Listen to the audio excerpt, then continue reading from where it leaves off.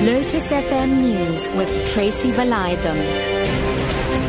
Good day. One person has been shot and killed and at least 4 others wounded in a shooting at the Kleerwater Mall west of Johannesburg.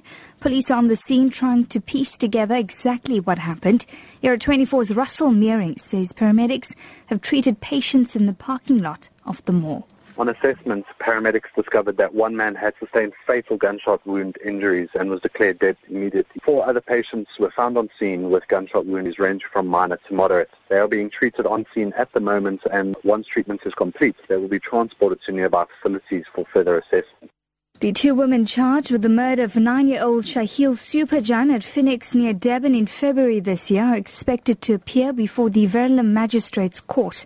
31-year-old Kavitha Naika and 54-year-old Rajanathi Hariprasad are accused of killing Shahil, whose body was found stuffed in plastics in a stormwater drain in the area. Shahil had been missing for several days before his body was found hidden in a stormwater drain.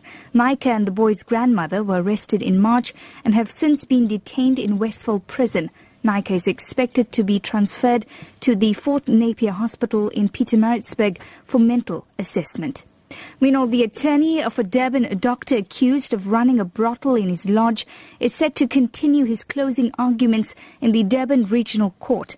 Dr. Genchan Ragnath is being charged with managing the racket as well as human trafficking.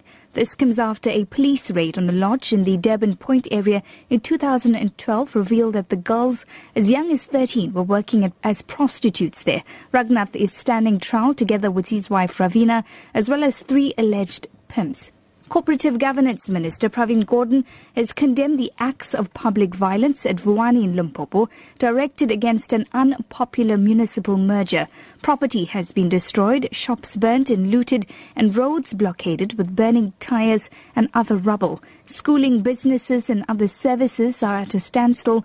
Dr. Muzamani Nwalia is the Director General of the Department of Cooperative Governance. The Minister is expressing his unhappiness about destruction of property and burning of and looting and all that. So he condemns that to say, if there is unhappiness, people have to really channel their anger through, different areas that we have that is provided by our Constitution. Chairperson of the African Union, Nkosazana Dlamini-Zuma, says African countries should improve the infrastructure network that connects all African cities and commercial centers. She says this would fast-track the establishment of free trade on the continent. Dlamini-Zuma has been addressing women at the official opening of the Women Development Resource Centre at Palmerton in Lusikisiki in the Eastern Cape. But we must also have infrastructure that connects our continent, capitals and commercial centers, both by rail, by roads, by sea and by air.